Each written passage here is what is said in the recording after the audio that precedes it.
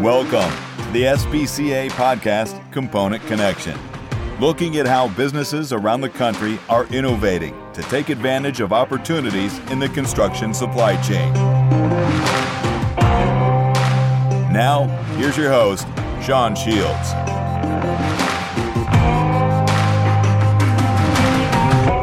Welcome, everyone. On the podcast today, we continue our discussion with Bradley Hartman. As I mentioned, Bradley was born into the LBM business and in 2011 founded Behind Your Back Sales.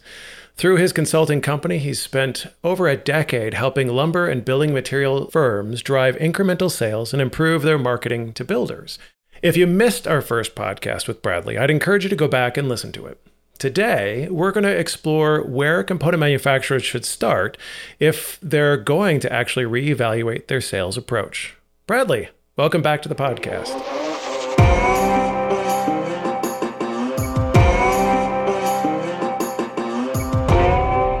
Sean Shields, it's great to be here. Well, Bradley, let's start by talking about the role of company leadership. In your mind, what ways are they responsible for driving a dynamic, high-performance sales culture? Simple question that gives me a great platform to speak for the next 75 minutes. So yeah, go for it. Buckle up, Sean. I'm sure everybody has lots of time. We do. Nothing but time here.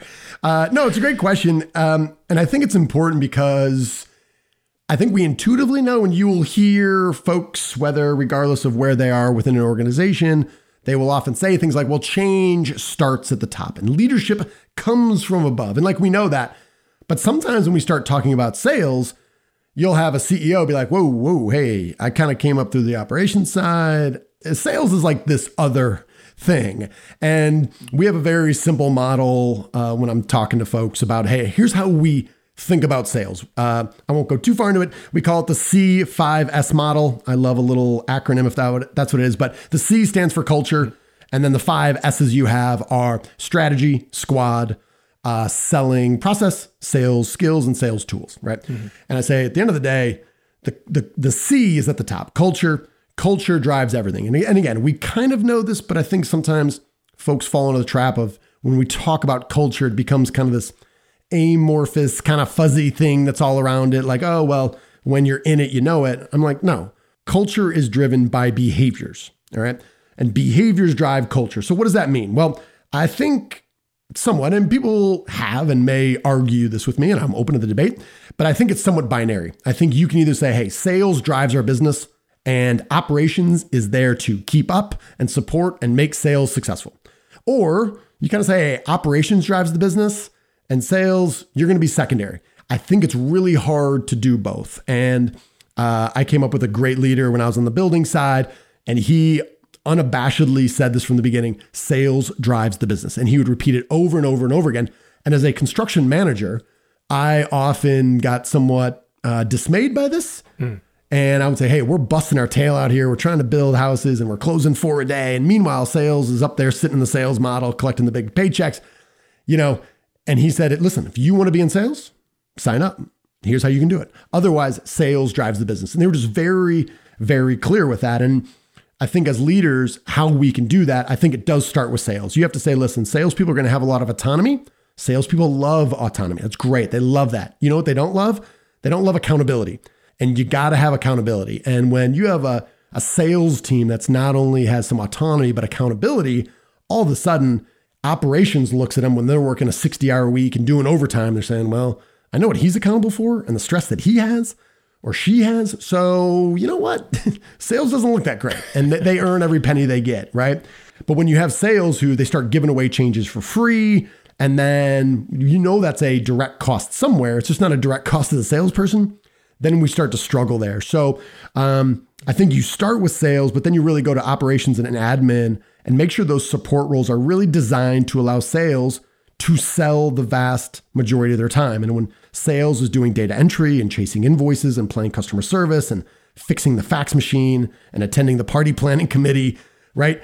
This individual's not selling. These are all real trade-offs that we make.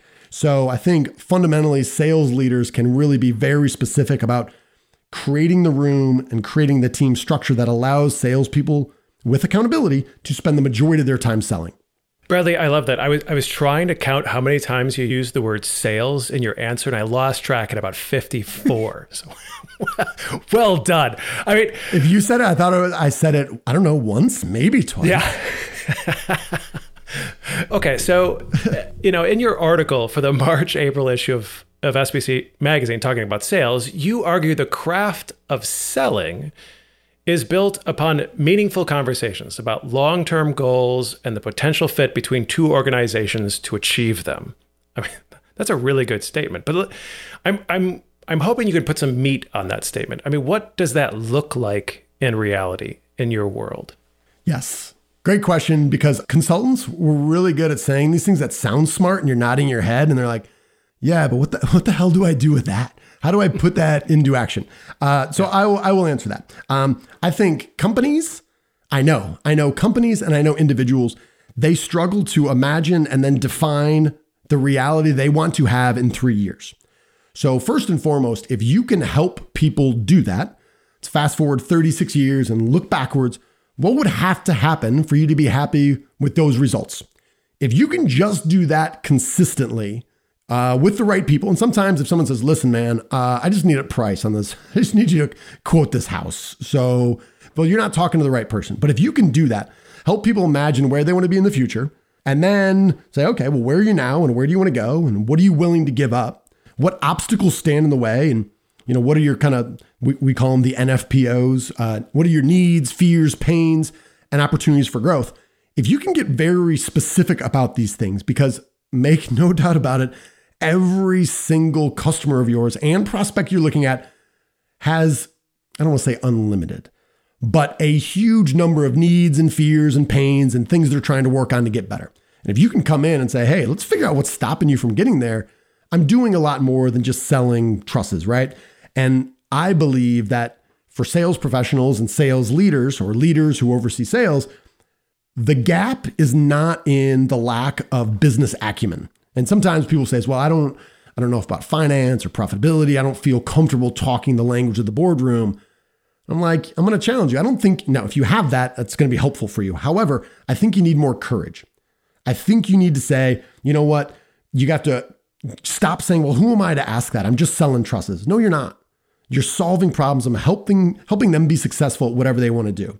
And that's the difference in my mind from selling price versus selling value. So if you can just really, and I would go back, whatever I've been rambling here for the last 5 minutes, you go replay this. If you can consistently help people imagine their future and identify what's standing in the way from that and have that conversation over and over and over again, that's the difference between having meaningful conversations about the future and just coming in and just pitching price. I love that, Bradley. What that makes me think of is this issue where component manufacturers are not necessarily thinking about the solution that their company provides. We have a tendency of talking about that in the association world quite a bit, but out there in the real world, this idea of they're not selling trusses, they're selling solutions. We need to make that a more real concept. So it made me think of, in your first article, you say that success breeds complacency, and it leads to sort of this order-taking, commodity mindset. And in your words, it's a race to the bottom. Can you put a little bit more context into what you mean by that and how that ties back to this, like, don't focus on selling the truss, focus on selling the solution? Yeah, well, I would start by just saying, I think this is fundamentally human nature. When you have success, you feel good, you've worked really hard to get somewhere, and then complacency takes over. And I'm going to forget the name of the book, but Pat Riley wrote a book about the dynasty years of the Lakers, and he called it The Disease of Me, which is at a certain point, everyone starts looking around and saying, well, why is he getting more accolades, and why is he getting paid more, and why am I not getting this opportunity? And I think we all kind of intuitively know this, mainly from sports, but it's much harder to stay at the top than to just reach it, right? And I think if you just open up Good to Great, run down these companies that, Jim Collins and his, crew of MBA nerds, studied for 10,000 hours. And they found that, within 3 to 5 years after publishing the book, many of those companies weren't top tier performers. So we know how hard it is to achieve success and then stay there. So I think it's fundamentally about human nature. It's not, just us and component manufacturers, et cetera. But I'll also hear that it's easy, especially in our industry, especially with the compensation plans that we have. It's not uncommon to have a salesperson who's been there for a while and he picks up an account or two, and then the guy in front of him retires and he gets a new cherry account. And before you know it, he's got a good set of accounts, and these are basically acting like annuities. You have the relationship, you have the trust, the orders come in, and I take them. And then again, we kind of rely on human nature. I'm going to do as little as possible to achieve the goals that I have. And, before we know it, we're just kind of going through the motions. And this is a theme we talked about in the earlier podcast about what's the difference between sales and account management and customer service. And I would argue they're as different as finance and operations. They're totally different. So I think, especially when we've had, largely the last, decade plus, coming after the Great Recession, things have generally been better and better after every year. So we have to just saying, hey, we're going to grow 5% every year. That almost happens, I don't say naturally. And I'm not going to say that everyone hasn't put forth great effort. However, the rising tide lifts all boats, and overall the industry has done really well. And, tying back to this earlier conversations about trusses versus solutions, I think oftentimes, and whether it's you're selling trusses or paint or anything else, when you come in and you're thinking trusses, all we talk about is trusses. And then I come to the job and I see trusses, right? You go in to talk to somebody and that's all you're talking about. And I've been on the other side of that desk when I was buying for Pulte. I was buying, among other things, lumber and trusses. And I would be like, dude, I'm really struggling with 5 other issues. None of them relate to you and your specialty. And for 9 out of 10 salespeople, they'd be like, oh, well, call me when you want some help dealing with your trusses. And 1 out of 10 would say, well, hey, then other than what I can sell you, what's the biggest pain in the neck that you're dealing with right now? And if it's finding a concrete guy or it's finding a painter or finding a babysitter for your dog, a good salesperson can say, well, tell you what, give me a day or two. Would you be open to having a 10-minute conversation in about 48 hours? Dude, I'm gonna scrub my network. I'm gonna talk to everybody I know. I'm gonna try to find a solution for you on the biggest pain in the neck that you have right now, even if it has nothing to do with something that profits me. Mm-hmm. But too often we just find, we have all this product knowledge and we talk about our own business so much that we overlook the obvious fact is sometimes the people we're selling to, the people that we want to help, they have needs other than what we're selling. So expand the way that you're offering and try to help any way you can. And just trust that in the long run, you will find a way to profit from that. I love that. Yeah, I think that's a big thing, particularly in the component manufacturing industry. It's, we're all focused on trusses, but the builder's pain points may only relate to trusses in a very tangential way. And that's the trick, is finding those tangents and seeing if there's some other way the component manufacturer can provide additional value. Because I would hazard to guess, Bradley, that if that component manufacturer is doing that, if their sales team is going that extra yard or two to offer up and to do some problem solving, that's going to give them the reputation of, like, the next time I got a problem that I need solving, that's who I'm going to reach out to. Yeah. Oh, I couldn't agree more. Personally, in my business, the number of times in a given month that someone calls me and they begin the conversation with, I know you don't do this, but we were struggling with this and somebody mentioned your name. That is where I know, number one, this call probably isn't going to lead to immediate sale, but that's okay because I've achieved this area when they think, oh man, this is a real hairball we got. What do we do? I don't know. Call Hartman. Like that's what I want, right? Mm-hmm. Because I know if they're doing this on something that's irrelevant to me, if there's anything remotely close to the way I actually run my business, I will be the top of mind because I'm top of mind on something that's irrelevant. I better be top of mind on something that's very relevant and within my expertise. So yeah, that's what I strive for. That's the goal. Awesome. All right. So for anyone listening to the podcast today, Bradley, what would you say is one thing that they should go out and do today or tomorrow to begin transforming the sales culture in their company? All right. First and foremost, I'm going to reject this question. I'm going to expand it if I may. I need 2. I got to have 2, but they're related but different. All right. Do you accept? I do accept. All right. And actually for both of these, we have free downloadable PDFs where we kind of walk people through these models, 100% free. So happy to make them available if anyone's remotely curious. But, and again, none of these things are going to blow anyone's mind, but these are where we almost inevitably start the conversation when we begin helping clients. And it's, do we have unbelievable clarity, 100% clarity on, number one, the goals. What are we trying to do and why? And then, especially for salespeople, we're going to break down what are the specific activities I want you doing. And to give you an example, let's say, well, in general, we have the mindset we always want people to prospect. I say, great. Okay. I firmly believe that in good times and bad, yes, even today, you should be prospecting to upgrade your customer base and get rid of the people that are slow pay and are annoying and lots of change orders and don't value all that you do. All right. How much time do I want you prospecting? 10%, 30%? I will tell you, salespeople in general overestimate, normally by like a factor of 5, how much time they truly spend prospecting. All right.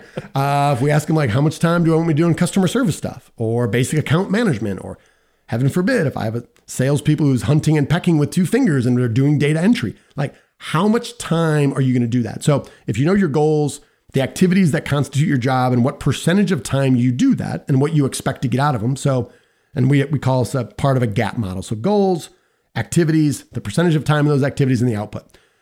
Basically this clarity around what's your job and what do I want you doing and what percentage of time.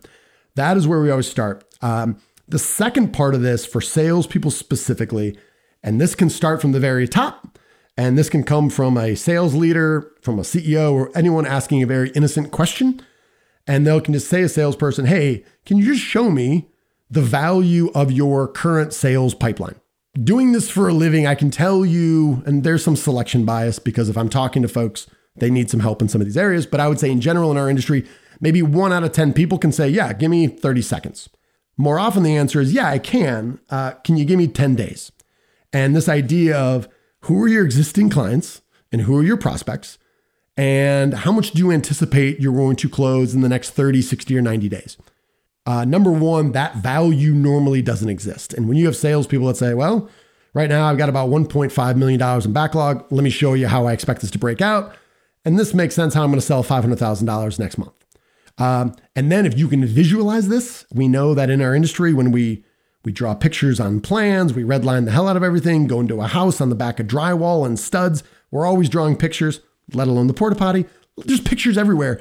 Yet for salespeople, we never really visualize. And I've found if you can just help people visualize, what did you do last year?